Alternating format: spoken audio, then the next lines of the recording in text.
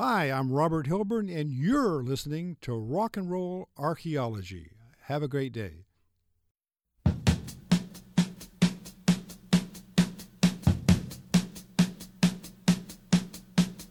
say that it's over, baby. You say that it's over now. But still you hang around. Now come on, won't you move over? You know that I need a man. You know that I need a man. But when I ask you to, you just tell me that maybe you can. Sunday evening, October 4th, 1970. That's Paul Rothchild's on the line. Where's Janice? She's late. Janice is never late for recording sessions. Vince Mitchell started asking around. Nobody saw Janice reading by the pool. Nope. Not once, not all day. Funny. She always spent a piece of the afternoon reading by the pool. A lot of people didn't know that about Janice, Vince said later, that she loved to read. Miss Avid Bookworm, he called her. Magazines sometimes, the music trades, of course, gossip rags, but more often novels, bios, books of poetry, drawn to the doomed and fabulous women. She obsessed over Zelda Fitzgerald, read everything about Zelda, affected her, sometimes in dress, or collections of poems. She favored Sylvia Plath and Anne Sexton. Hard to miss out there. Sunglasses, big hat, and a paperback. Cigarettes, lighter, and a drink close at hand, draped over a chaise lounge. By the pool, at the Landmark Hotel, on Franklin Boulevard in Hollywood. I like to do a song of great social and political import. It goes like this. Oh Lord, won't you buy me a Mercedes-Benz? My friends all drive Porsches. I must make amends. Worked hard all my lifetime, no help from my friends. So, oh Lord, won't you buy me a Mercedes-Benz? Oh Lord, won't you buy me a Erstwhile lover, longtime roadie, steady and increasingly concerned friend of Vince, had been one of the few constants in her life over the last few years. He knew Janice like few others. He asked everyone, Are you sure? Yeah? No? I haven't seen her all day? Something was off. Rothschild's was right.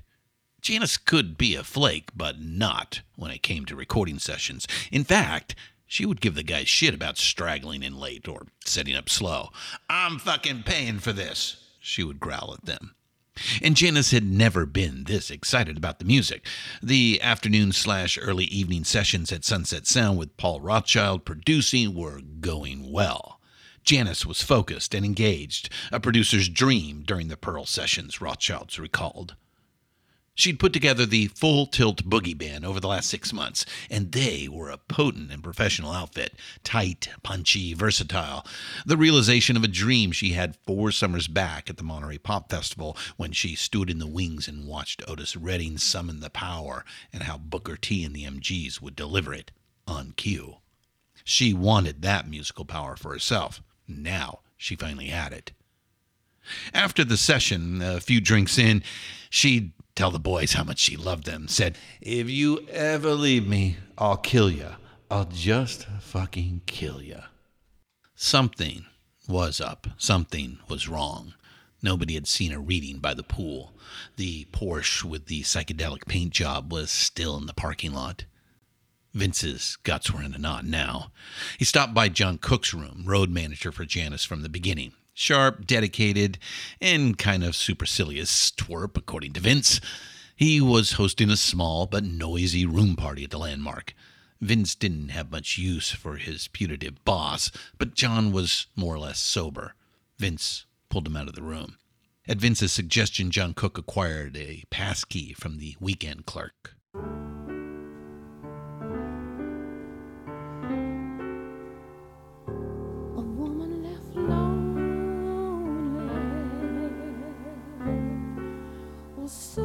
Tired of waiting,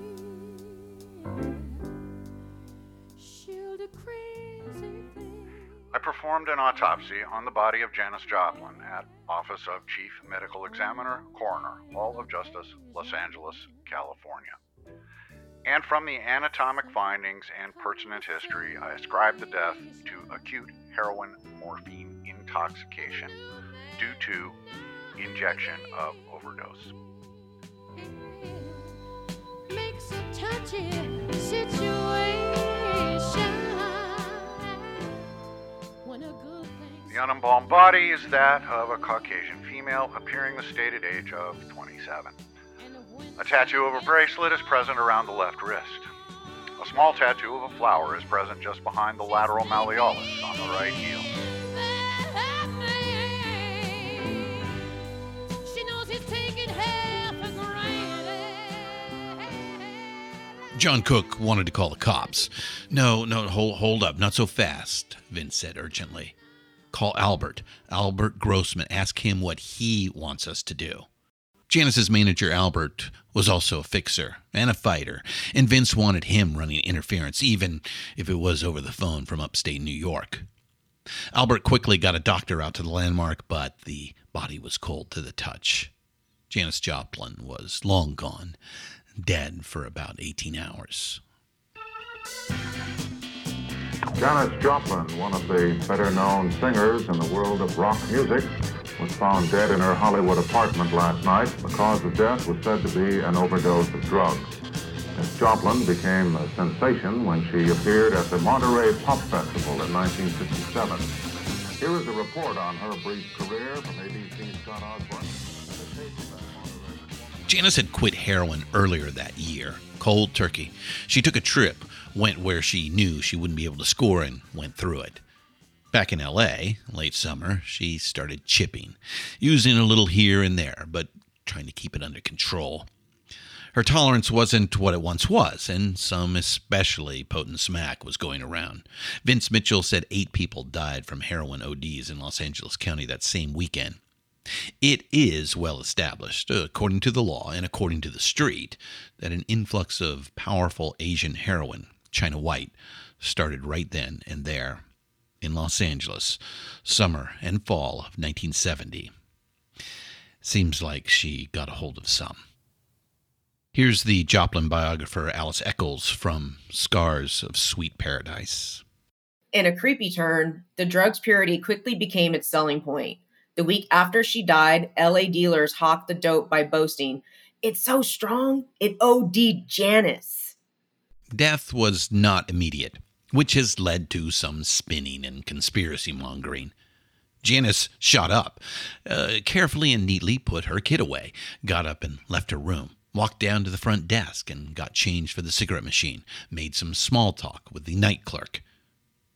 And her room was tampered with. Before the cops arrived, someone removed a small balloon of heroin, then came back later and left it in the trash can. Vince Mitchell has always said he can't prove it, but he can't shake the feeling that he was not the person who first found Janis Joplin dead. He believes somebody had been in the room before him. So the waters were muddy, perhaps, but nothing here negates the stark reality expressed in the coroner's report. She missed a vein and injected it into muscle tissue, so it didn't kill her right away. It's not common with heroin ODs, but it's not unheard of either. As for the missing but then not missing balloon, a bunch of people were in the room before and after the cops and coroner arrived. Someone tried to help, realized what a dumb idea that was, and awkwardly tried to cover their tracks.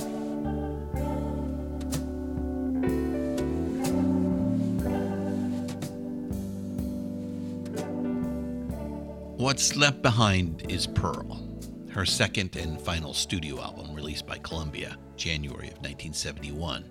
The blockbuster, critically acclaimed multi-platinum album Janis Joplin was always meant to record, with an ace producer, Paul Rothchild, at the helm, and a killer backup group, the Full Tilt Boogie Band. It's really about, 80% of an album. A couple of tracks, like the title cut we just played, were waiting for Janis to record vocals. The day she died, Janis was scheduled to cut vocals for a tune called Buried Alive in the Blues. But Even at 80%, there's still plenty. Move Over, written by Janis, might be our favorite song by her. It's a smoldering, bluesy Texas rocker that kicks off the album and sets the tone just right.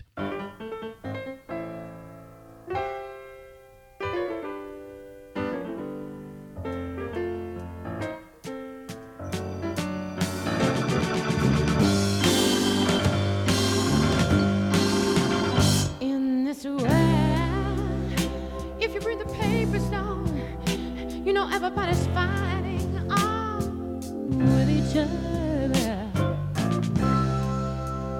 You got no one you can count on, dear, not even your own brother. She took Get It While You Can, an overlooked gem from 1967 by the soul singer Howard Tate, reworked it with the boys, and they turned it into a monster. Great rhythm section playing, stinging guitar, lush keyboards, and Janis just pours emotion into it. Me and Bobby McGee, written by Chris Christopherson, starts as an earthy country ballad. That's Janis playing acoustic guitar at the beginning. It's a tantalizing look at what Janis could do with country and folk material and where she might have gone with her music if she'd had the chance. It builds, slow and steady, modulates up a step for the last verse. Then this magnificent ride-out where everyone takes a solo and just kills it. 4.5 minutes, but you get the feeling they could have kept going for another 20. It shot to number 1 and stayed there until April. It was the second posthumous number 1 single in history. The first one, Dock of the Bay by Janis Joplin's hero, Otis Redding. Busted flat in Baton Rouge, waiting for a train, and I was feeling near as faded as my jeans. Bobby thumbed a diesel down just before it rained and rode us all the way to New Orleans. I pulled my harpoon out of my dirty red bandana. I was playing soft while Bobby sang the blues. Windshield wipers slapping time. This podcast is intended to be education and commentary. It will discuss adult themes and may use coarse language. Pantheon Podcasts presents Rock and Roll Archaeology with host Christian Swain. Music.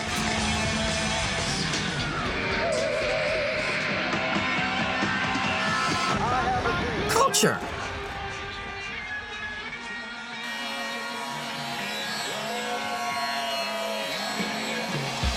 Technology.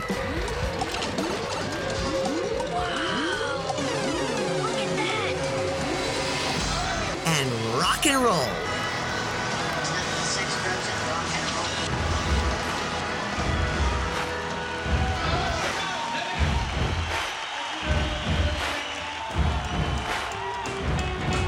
And now, on with the show.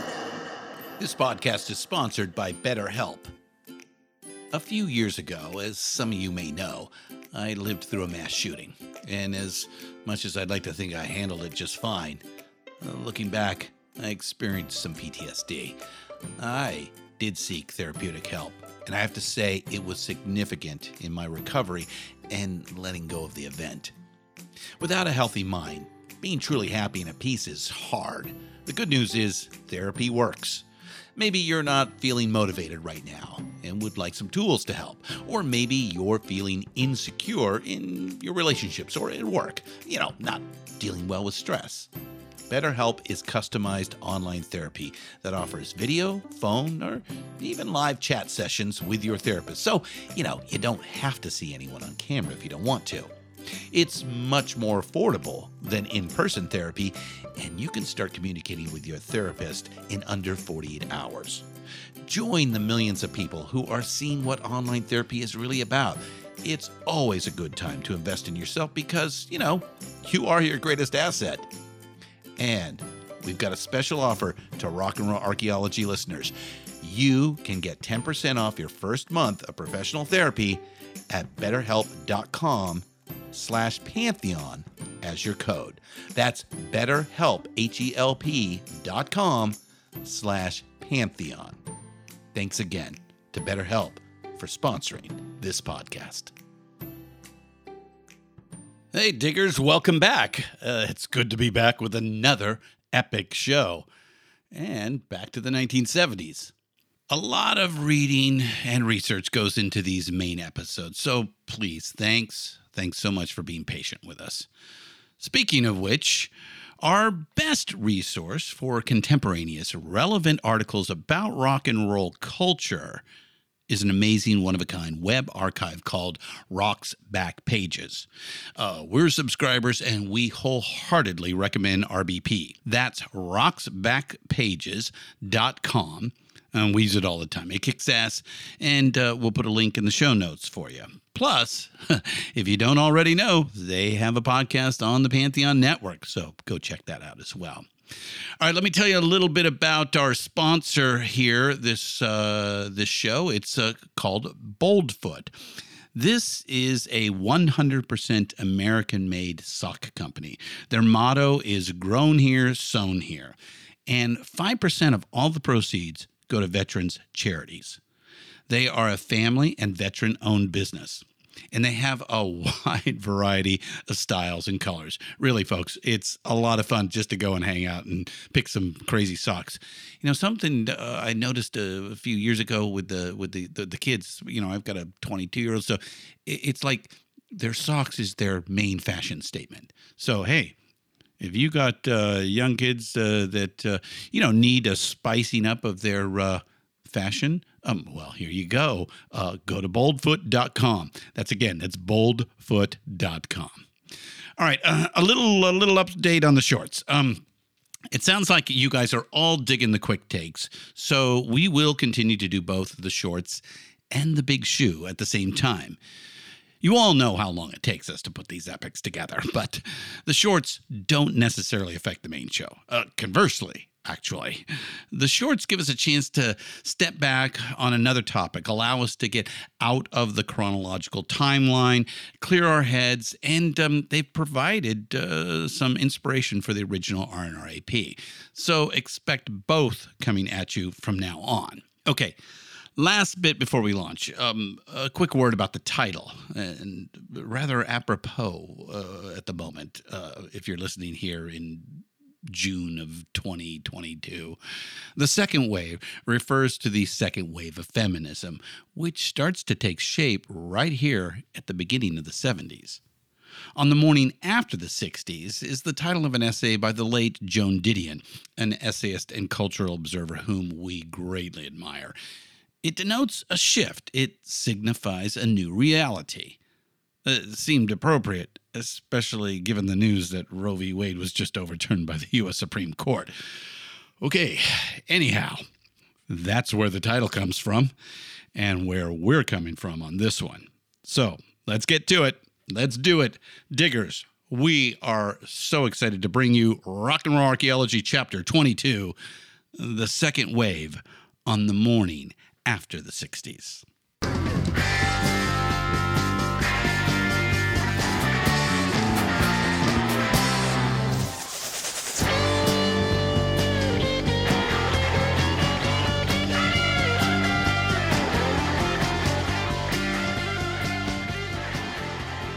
Opening an arena show for a major act is not necessarily the plum gig one might imagine it to be. 45 minutes, at most, to win the audience over. If you do not grab them in the first few minutes, well, then good luck to you, because you're going to need it.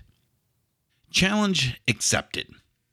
Time and again, they proved their mettle. They would win over skeptical audiences with great playing and singing, cool covers, and strong originals.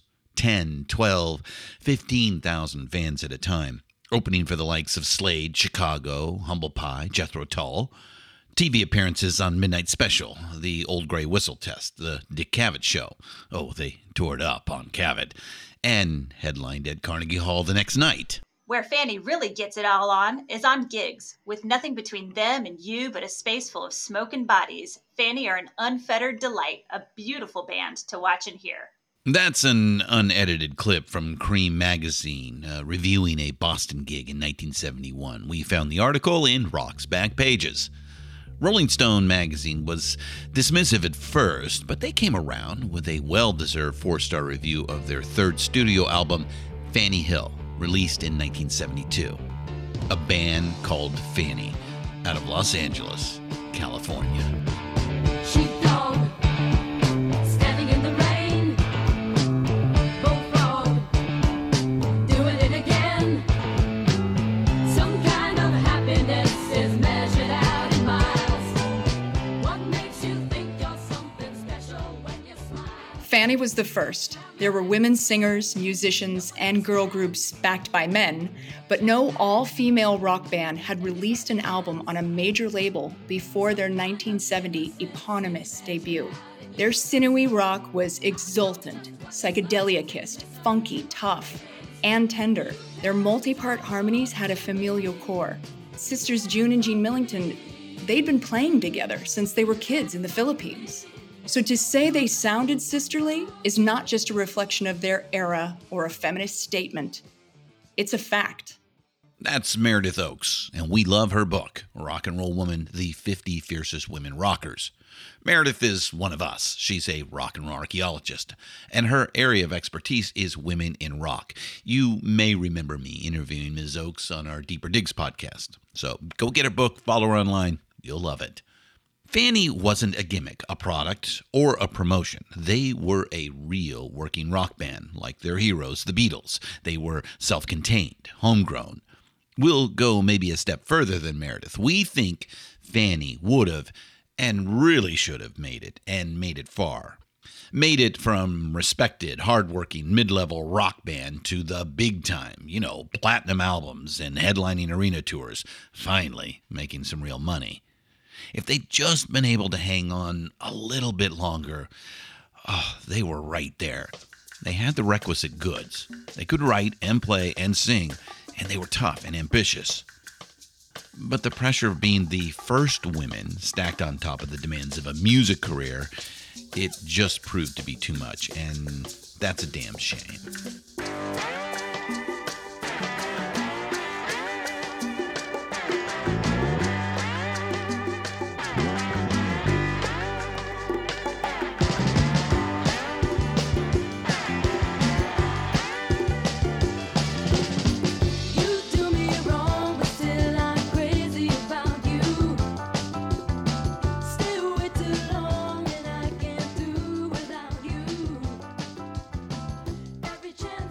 By early 73, they were 3 straight years on the road, living in hotels, moving on from town to town, plugging the gig on the morning radio, signing albums at the local record stores in the afternoon, early evening sound check, and run-through. June Millington played lead guitar, sang, and was one of the 2 principal songwriters in the band. Her sister Jean Millington, 1 year younger, played bass and sang. Jean could bump a Motown groove or play slinky counter melodies on bass and sing her ass off while doing it, just like her musical hero Paul McCartney. Alice DeBurr, a child prodigy from Mason City, Iowa, was a superb drummer, rounded out the back line. She kept it all nailed to the floor and sang strong backups as well. Nikki Barclay played keys and was the other main songwriter. Like any keyboardist singer worth mentioning, Nikki was heavily influenced by Ray Charles. Most of Fanny's best originals came from Nikki.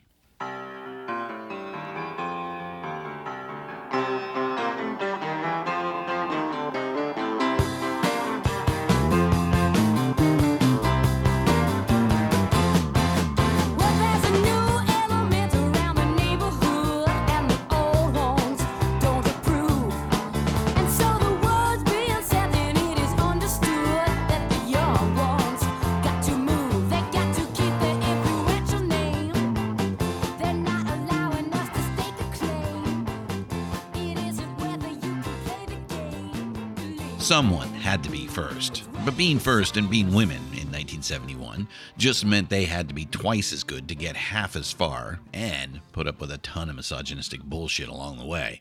These women were world-class professionals, still in their early 20s, playing wholly original content on some of America and Europe's finest stages, recording at Sunset Sound in Hollywood and Apple Studios in London, on the radio, on TV, killing it night after night.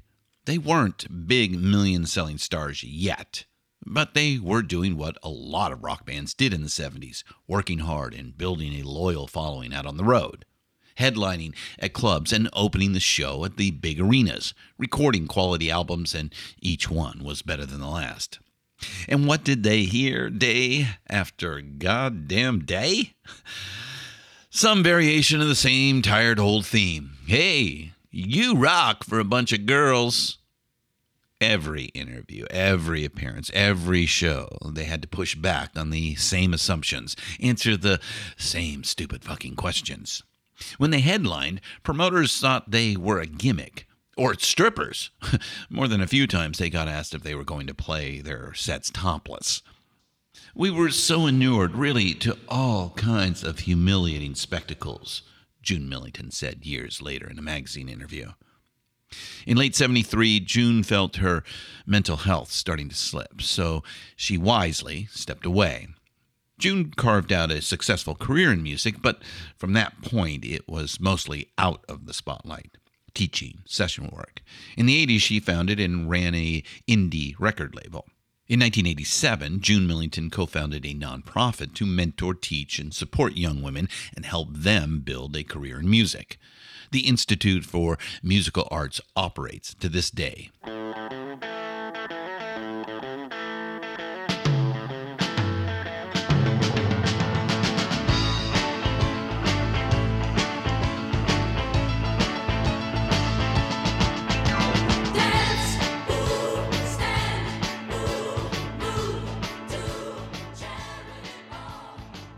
Founded by Ann Hackler and June Millington, IMA is located on a 200-year-old farm in Massachusetts. The largest barn has been converted into a performance and teaching facility and includes a world-class recording studio. We work hard at IMA to nourish well-being in mind, body, spirit, and music, fostering a greater sense of confidence and capability in girls and young women. From the IMA's mission statement. Now, here at RNRA, we love the cause of music education for young people, so we'll drop a link to IMA in the show notes. Help out if you can. All right, back to Fanny.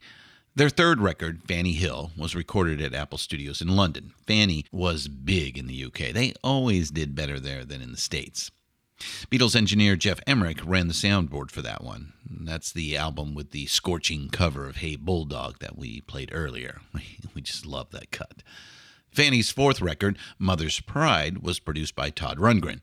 But we get the idea that the relationship between producer and band was not great. Yeah, it happens. The album is terrific, though. Like Meredith Oakes said earlier, funky and tough and tender. And it's got that polish and technical excellence that Todd always brings to recording projects. Soon after the sessions for Mother's Pride wrapped, June and drummer Alice DeBurr left the band.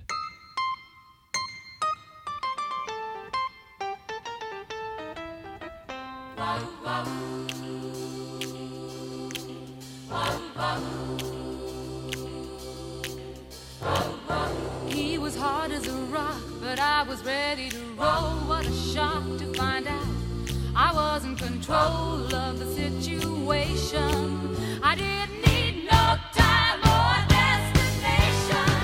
He said, say you look fine. Never met you before. I said, your place or mine is getting hard to be sure. Fanny soldiered on for one more album and tour. They brought in Patti Quattro, Susie Quattro's younger sister, for guitars and vocals, and their original drummer Bree Howard-Darling came back. This lineup made a fifth and final album on Casablanca Records, Rock and Roll Survivors, released in 1974. They got a top 30 single out of it, that sassy, dirty, sexy number we just heard, Butter Boy, that was written at least partly about Gene's affair with David Bowie. To the end of his life, David was a huge fan. The Starman often touted Fanny in press interviews, and his guitarist and sidekick Earl Slick is also a big booster. Revivify Fanny. Bowie said in a 2001 interview. Then my work will be done. Earl Slick put it more bluntly. It's always the ones that started that get fucked, he says in the 2021 documentary Fanny, The Right to Rock. Quick little side note. Just as we put this chapter into production, we learned that The Right to Rock, written and directed by Bobby Joe Hart, has been picked up by a distributor and will be in wide release in the summer of 2022. The doc has done well in limited release at art houses around the country and has generated some real buzz on the festival circuit. Ms. Hart was kind enough to give us an advanced screening to The Right to Rock. We watched it and thoroughly enjoy it. But, sorry, no spoilers. But we do recommend it, so keep an eye out for The Right to Rock. This is a great rock and roll story, a story that deserves to be much more widely seen and heard. 50 years later, it's not too late to get behind Fanny.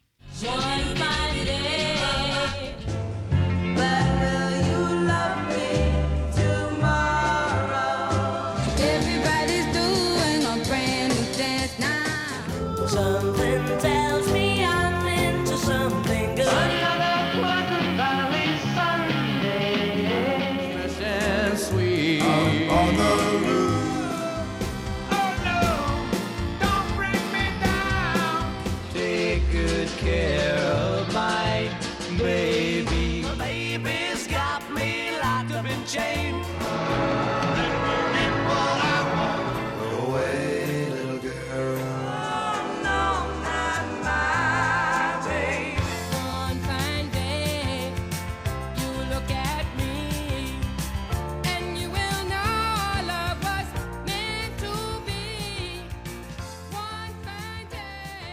Even before Tapestry, Carole King built a songwriting career good enough to make her a slam dunk for the Rock and Roll Hall of Fame. We had a lot of fun putting together that small sampler of her prodigious output. We'll start with one of our favorite Carole King stories from her memoir, Natural Woman, about the song of the same name. Natural Woman, Aretha Franklin's crossover hit from 1967, was the last song Carole wrote with her first husband, Jerry Goffin. So Carole and Jerry are walking down Broadway, and Jerry Wexler, then the vice president of Atlantic Records, spots them from the back of his limo. Wex tells the driver to yank it over to the curb, rolls down the window, and hollers at his ace songwriting team, "I'm looking for a really big hit for Aretha. How about writing a song called Natural Woman?" Standing on the sidewalk, Carole and Jerry exchange a look. Okay, good title. Sure, we can do that. The tinted windows roll up, Wex disappears, and the limo slides back into Manhattan traffic. At home that evening, Carole came up with some gospel chords in 6/8 time. Jerry wrote down the words, and the next morning they recorded a simple piano vocal demo. Wex listened to it, loved it, grabbed up the tape, and hurried out of the office. Days went by. The two songwriters had no idea when, or even if, Aretha was going to cut the track. All right, here's Carole King from her memoir. Hearing Aretha's performance of Natural Woman for the first time, I experienced a rare speechless moment. To this day, I can't convey how I felt in mere words. Anyone who had written a song in 1967, hoping it would be performed by a singer who could take it to the highest level of excellence, emotional connection, and public exposure, would surely have wanted that singer to be Aretha Franklin. Well stated.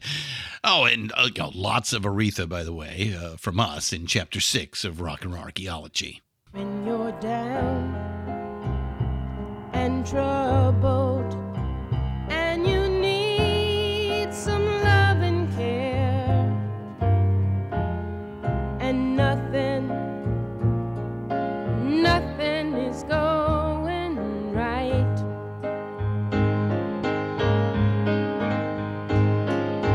Close your eyes and think of me, and soon I will be there. We'll move about a half-mile southwest of the landmark motel. 1416 North La Brea takes up half a city block. Charlie Chaplin bought the lot in 1917 and built his studio there. Chaplin's 1940 masterpiece, The Great Dictator, was mostly shot here. In 1953, Chaplin sold the property to developers. It passed through several owners. Then in 1967, A&M Records bought it up. Early 90s, Jim Henson bought the facility and turned it into Muppet Central. Now, back when A&M still owned the joint, we went to some music industry trade show hosted there. Yeah, softly lit, and we recall oak-paneled hallways, funky and twisty and narrow. Without signs and ropes and arrows, we probably would have ended up somewhere we weren't welcome. We spotted Studio C, and through an open door as we walked by. A control room, the usual glass partitions, some movable room dividers, and sound baffles, so it was very cozy, intimate, and softly lit.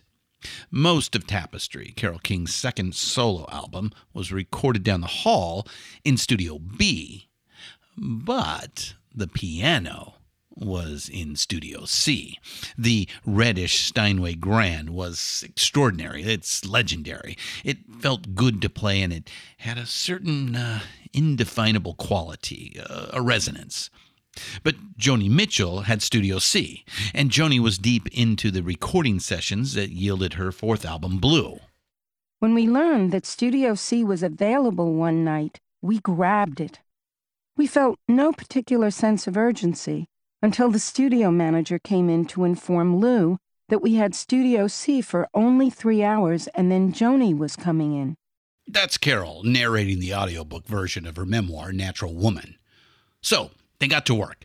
Carole sat down at the red Steinway, Charlie Larkey played bass, Joel O'Brien was behind the kit, and the Cooch, the ace session player Danny Korchmar, played guitar. In under 3 hours, they cut the basic tracks for I Feel the Earth Move, You've Got a Friend, and Carole's version of Natural Woman. 3 top 10 songs in 3 hours. The knowledge that Studio C was only available for short stretches pushed Carole and the band to work efficiently and quickly. That set the tone for the rest of the sessions. Tapestry took 3 weeks to record, mix down, and master. It was released just 2 weeks after the sessions wrapped up on February 10th, 1971. You got to get up every morning with a smile on your face and show the world all the love in your heart. Then people gonna treat you better. You're gonna find, yes you will, that you're beautiful as you feel. At 25 million units and counting, Tapestry is a massive commercial accomplishment. It spent over 300 weeks on the charts. Only Pink Floyd's Dark Side of the Moon exceeded that. It won 4 Grammys the following year, including Album of the Year. But beyond the sales numbers and the awards and the hype, Tapestry tracked perfectly with what a lot of women were thinking and feeling, and it still does. This is Tanya Pearson, director of the Women in Rock Oral History Project. Sincere, earnest, and personal, Tapestry embodied the emerging argument, the personal is political. This phrase became a defining characteristic of second-wave feminism. The personal is political. We'll unpack that some more in just a bit, but for now we want to stick with our discussion of Tapestry. I feel the earth move under my feet. I feel the sky tumbling down. I feel my heart start to trembling whenever you're around. Oh, baby, when I see your face, mellow as the Okay, weird coincidence about Tapestry. Something we haven't really seen or read anywhere else. We just happen to remember this because we grew up in SoCal in the 1970s. The album kicks off with I Feel the Earth Move. On February 9th, 1971, Carole King's 29th birthday, and the day before Tapestry was released, a major earthquake shook the communities of Sylmar and San Fernando up at the far north end of Los Angeles. In the weeks following the quake, as LA picked up the pieces, radio stations across the Southland played the song in heavy rotation. News reports and feature stories about the quake used the song as a backup. I Feel the Earth Move was released as a double-sided single a few months later, and it spent 5 weeks at number 1. Stayed in bed all morning just to pass the time. There's something wrong here, there can be no denying. One of us is changing, or maybe we've just stopped trying. And it's too late, baby, now it's too late. Though we really did try to make it. Something inside. The other side of the single, the hot and the cold, the alpha and the omega of a relationship, if there is a more realistic, more adult song about a breakup than It's Too Late, well, we haven't heard it yet. No weeping or gnashing of teeth. No, I can't live without you, baby. Just resignation and sadness, facing the facts. Stayed in bed all morning just to pass the time. From there, it moves on to hope and resilience. There'll be good times again for me and you, and a final gracious goodbye. I'm glad for what we had and how I once loved you. Tony Stern wrote the plain-spoken conversational verses. Carol punctuates each phrase on the piano with a simple but memorable rhythmic figure. Yeah, I'll wait a second. Yeah, you know the one. Season it lightly with some tasty guitar from Danny Korchmar, and it's 3 minutes and 53 seconds. Bittersweet radio perfection. So far away, doesn't anybody stay in one place anymore? It would be so fine to see your face at my door. It doesn't help to know you're just time away. Long ago I reached for you and there you stood. Holding you again could only do me good. How I wish I could. Carol starts with the loneliness that comes from physical distance and uses that as a jumping off point, a way to sing about the emotional distance she feels. And then she brings it back. Doesn't help to know you're so far away. And it doesn't help to know you're so far away. With Tapestry, Carole King did for the female voice what Bob Dylan achieved years earlier for the male voice. She liberated it from frills and technical artifice, and in doing so, Carol created a new space for women singer-songwriters to inhabit.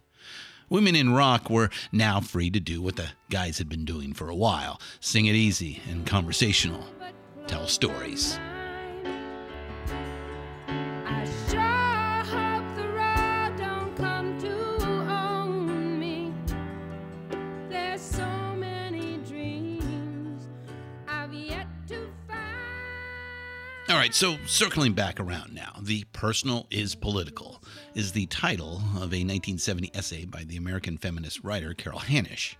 It's a pithy, memorable distillation of an idea expressed by Betty Friedan in The Feminine Mystique, published in 1963, and one of the canonical books of American feminist thought.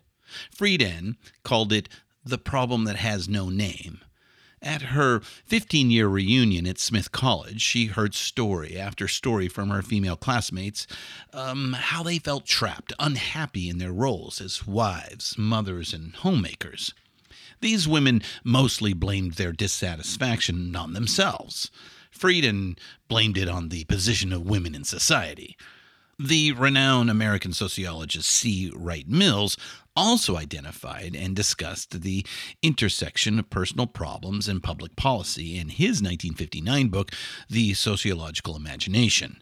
It was not well received at the time. Mills had a combative personality, for one thing, but The Sociological Imagination is now a foundational text for social science undergrads. So, The Personal is Political has an intellectual family tree, if you will, that we can trace back, and that lineage takes in some heavyweights of 20th century thought. But for Carol Hanisch, as much as anything, the personal is political was a disgusted reaction to the sexism and misogyny she experienced working in the anti-war movement. And we touched on this in Chapter 17 of Rock and Roll Archaeology. Here's what we said. For all their talk of liberation and equality, the New Left was just another boys' club. They were deeply compromised by the same old patriarchy, the same old hateful notions of sexism ingrained into the very institutions they opposed.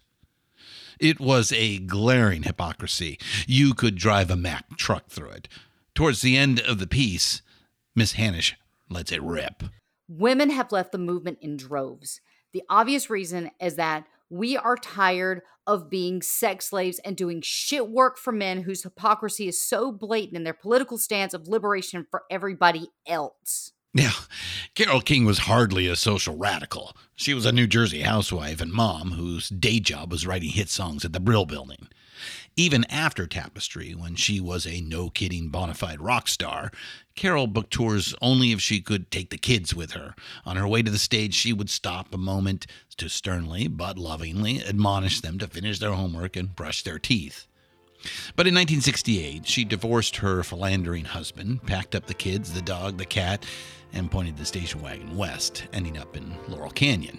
My life has been a tapestry of rich and royal hue, an everlasting vision of the ever-changing view, a wondrous woven magic in bits of blue and gold, a tapestry to feel and see, impossible to hold. Once amid the soft silver sadness in the sky.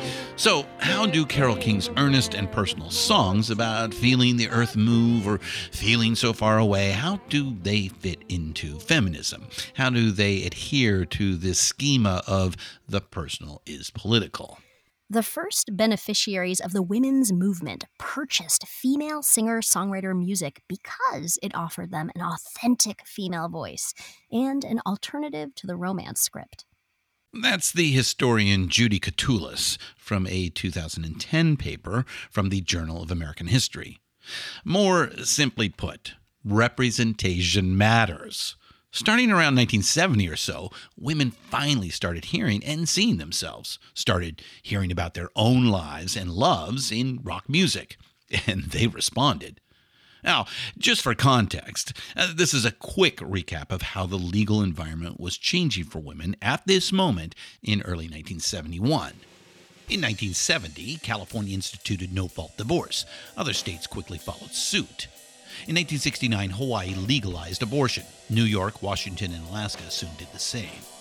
The case that would eventually be known as Roe v. Wade, it originated in Texas, was already working its way up to the High Court. In 1965, the Supreme Court ruled that married women could access contraception. In 1970, that right to privacy was extended to all women. In the 1969 case Loving v. Virginia, the Supreme struck down all state laws prohibiting interracial marriage.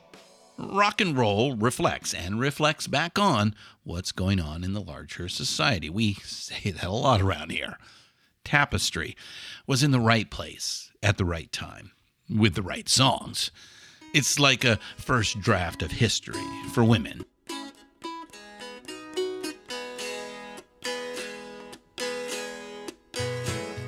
Sitting in a park in Paris, France, reading the news and it sure looks bad. They won't give peace a chance. That was just a dream some of us had. Still a lot of lands to see, but I wouldn't want to stay here. It's too old and cold and settled in its ways. A restless woman travels, falls in love, and longs for what she left behind as she moves on. In the background, 1960s ideals crumble. Joni Mitchell turned unsparing autobiography into sparse songs that quietly rejected symmetry and happy endings while they poured out her yearning. As she ushered in a confessional mode for pop songwriting, few of her emulators noticed that her seemingly unguarded revelations were so finely constructed. In early 2000, the New York Times compiled a list of 25 albums from the 20th century they deemed were the most impactful. Joni Mitchell's Blue, her fourth album, was on that list. The quote was pulled from that article. Joni's body of work is towering and magnificent. We quickly run out of superlatives. And to be completely honest, a little intimidating to talk about. There's just so much, and it's so good, but we'll try to do it justice.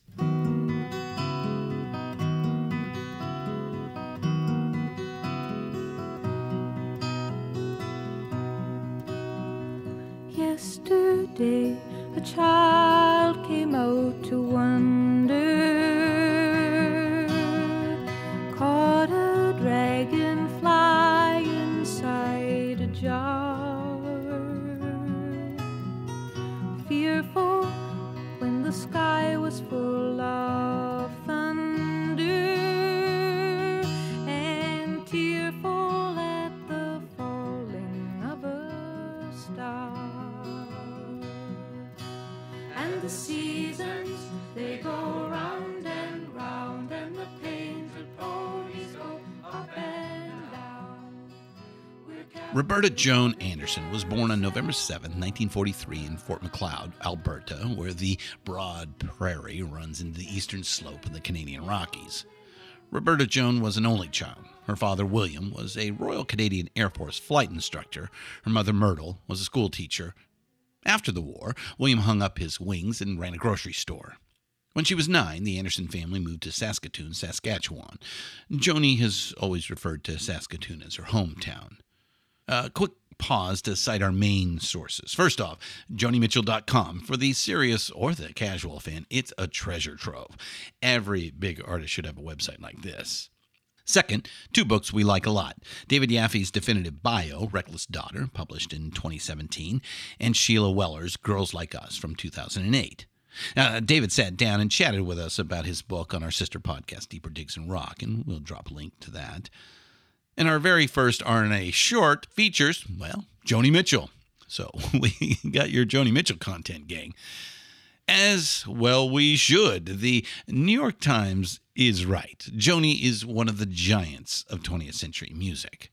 And right here, in the early 70s, with the albums Blue, For the Roses, and Court and Spark, Joni Mitchell hit an artistic and commercial peak that only a few songwriters have matched, and none have exceeded. All right, back to the story. She liked to draw and paint, and she took piano lessons early on, but it didn't really stick. She was an active, curious kid, outdoorsy, interested in athletics.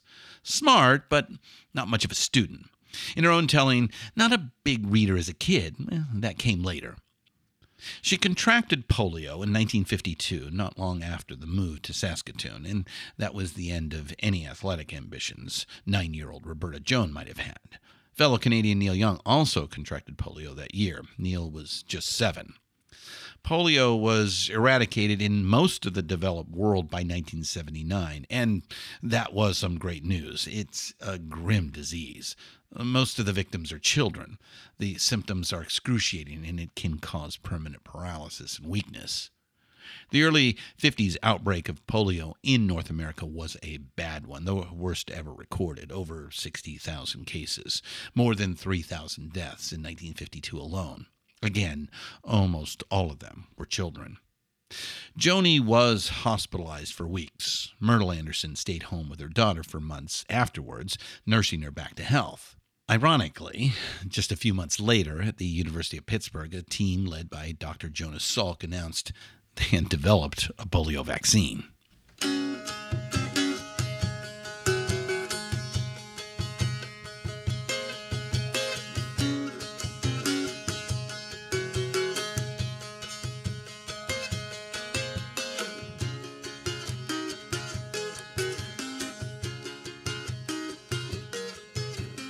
I am on a lonely road and I am traveling, looking for something. One night towards the end of the sessions at A&M, like we said, right down the hall from Carole King, one night old friend Chris Christopherson stopped by and Joni played back Blue for him. He told Joni, "Hey, keep a little for yourself. You can hold some back." In Joni's own telling, she was like a cellophane wrapper on a pack of cigarettes, on the surface and transparent, easily crushed and discarded. Blue was a solid hit at the time. The critics loved it too, but it wasn't a commercial blockbuster like Tapestry. There are grace notes of resilience and defiance here and there, but it's Blue, sad and quiet, achingly personal. There was no obvious single on it. Blue acquired its towering reputation over a period of decades. It is now Joni's best-selling album. It finally passed up Court and Spark a few years ago.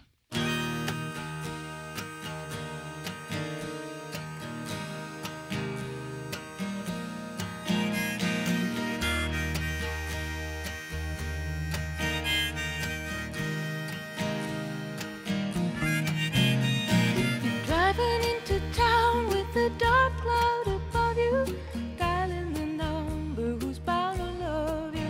Oh, honey, you turn me on.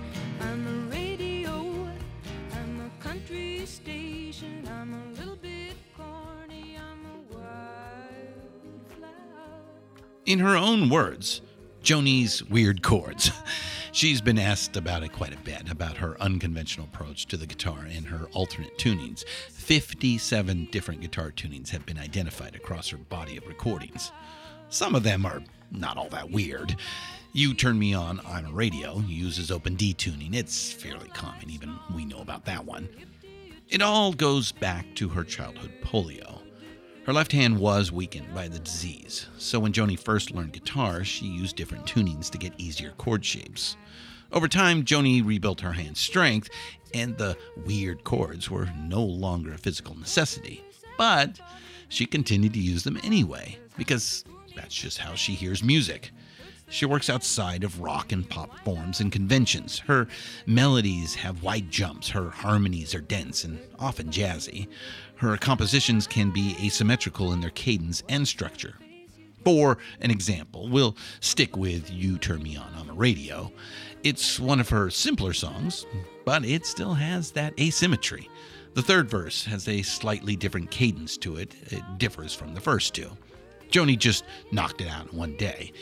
It was kind of a poke at her manager, David Geffen, who griped about the lack of a radio-friendly hit single on Blue.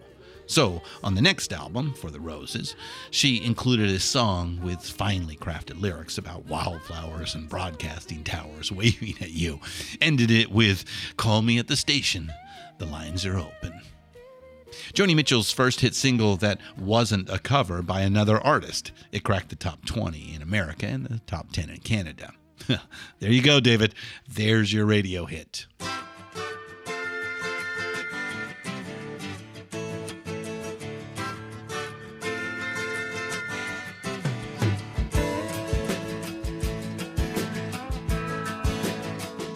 The way I see it, he said you just can't win it. Everybody's in it for their own gain. You can't please them all. There's always somebody calling you down. I do my best and I do good business.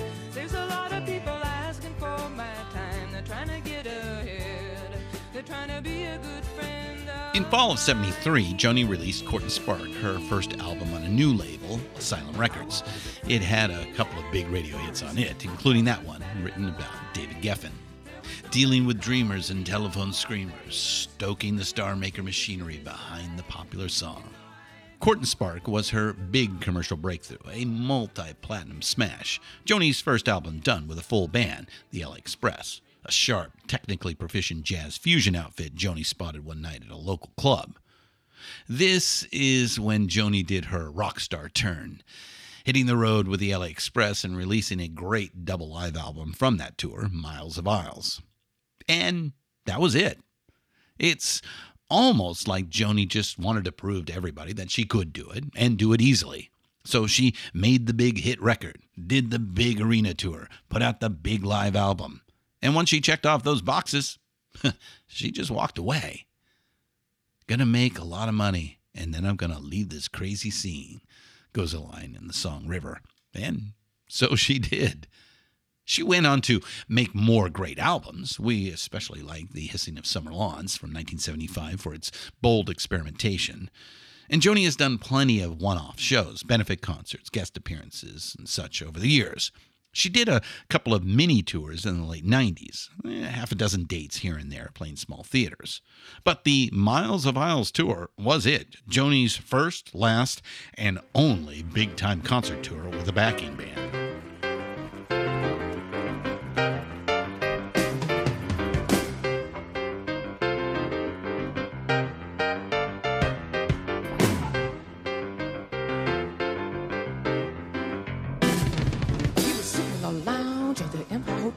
He was sucking like a mouse and he was sitting by himself. A little money riding on the maple leaves. When along comes a lady in lacy sleeves. He says, let me sit down, you know, drinking alone's a shame. It's a crying shame. Look at those jokers glued to that damn hockey game. She has a bit of a reputation for being prickly and difficult in interviews, but we don't really see that. At least some of that goes back to an unfortunate piece published by Rolling Stone in 1971.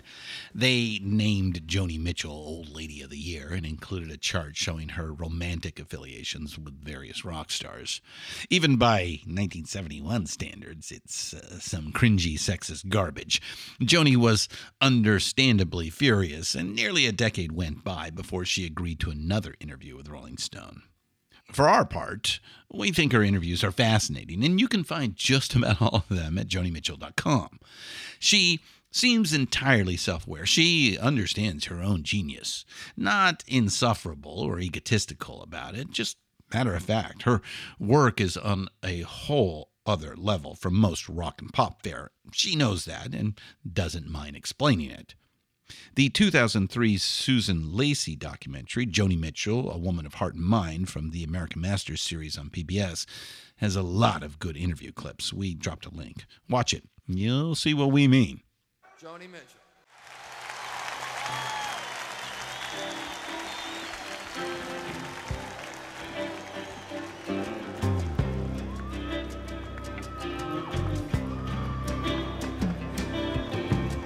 No regrets, Coyote. We just come from such different sets of circumstance. I'm up all night in the studios and you're up early on your ranch. You'll be brushing out a broodmare's tail while the sun is ascending, and I'll just be getting home with my reel-to-reel. There's no comprehending just how... Joni mostly dropped off the pop culture radar after she stopped touring in the mid-70s, which probably bothered her not at all. She continued to make artsy, interesting albums like Hissing of Summer Lawns or Mingus that were well regarded, but, sales were middling. In 1997, Joni Mitchell was inducted into the Rock and Roll Hall of Fame, but she did not attend the ceremony. Now, that same year, Joni was reunited with the daughter she gave up for adoption in 1965, Killorn Gibb. Lyrics from the song Little Green came into new focus. So you sign all the papers in the family name. You're sad and you're sorry, but you're not ashamed. Little Green, have a happy ending.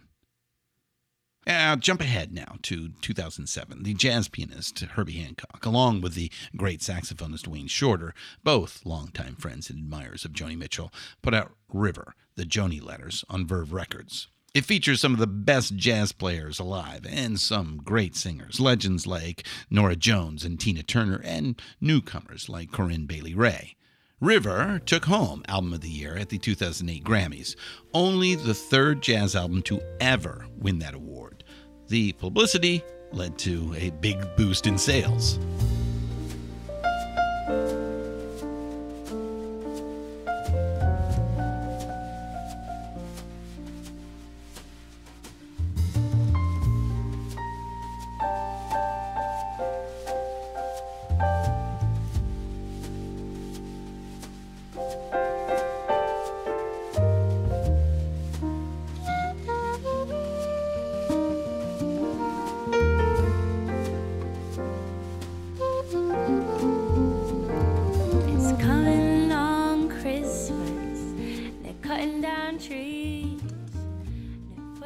So a subtle, contemplative album of Joni Mitchell songs reworked by jazz musicians becomes an unlikely late-blooming hit, and Joni gets introduced to a new generation of fans.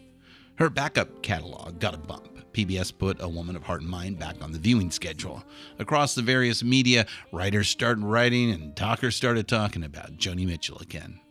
In 2015, she was hospitalized with a brain aneurysm, and the recovery was long and arduous. It was months before she could even walk a few steps.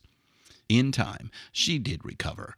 Joni showed up at the Kennedy Center in late 2021 to accept a Lifetime Achievement Award, and she sang briefly in public for the first time in many years at the Music Cares benefits during the 2022 Grammys weekend. She was sporting a cane, but it was good to see her up and around. She seems to enjoy her role as a wise elder. Joni is in her late 70s now, but she has that regal bearing, that confident and direct manner. Yeah, she wears it well.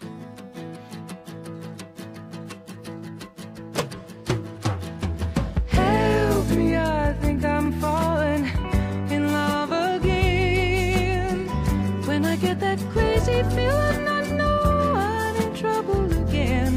I'm in trouble, 'cause you're a rambler and a gambler and a sweet-talking ladies' man. And you love your loving, not like you love your freedom.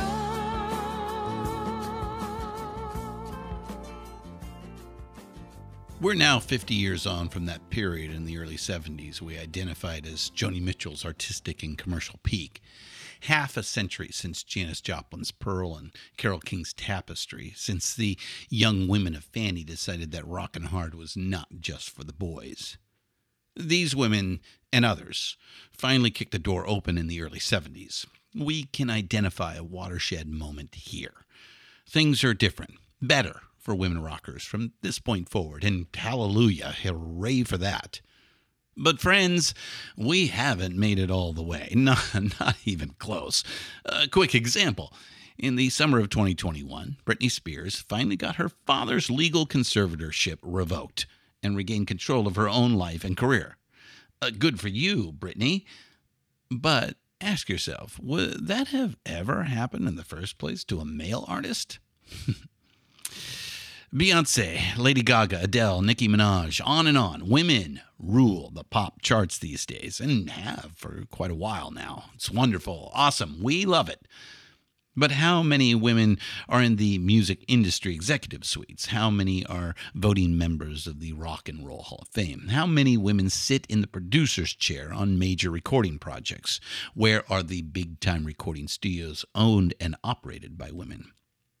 And the malevolent, awful misogyny that women creators have to endure in online spaces nowadays, just for existing in public, seems like we might be going backwards, doesn't it? We're not hopeless about it, very much the opposite. We're rockers, and that means we are romantics. We're dreamers, sometimes telephone screamers. But kidding aside, we would like some good answers to these and other questions. We'll damn sure keep asking them. We'll wrap up this chapter on that note. Friends, stay safe, thanks for listening, and keep up the rockin'. I'm Christian Swain, and this has been Rock and Roll Archaeology. See you next time. Help me, I think I'm falling in love with you. Are you gonna let me go there by myself? That's such a lonely thing to do. Both of us flirting around, flirting and flirting, hurting too. We love our loving, but not like we love our freedom.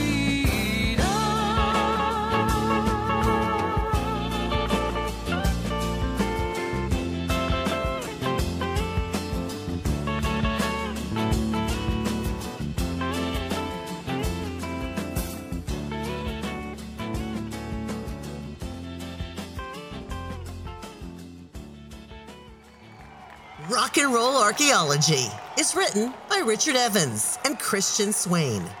Produced and hosted by Christian Swain. All sound design and incidental music by Jerry Danielson at Busy Signal Studios. Find all of our shows, notes, and links at pantheonpodcast.com. All songs can be found for purchase or streaming wherever you get your great music. Please pick up these amazing tracks.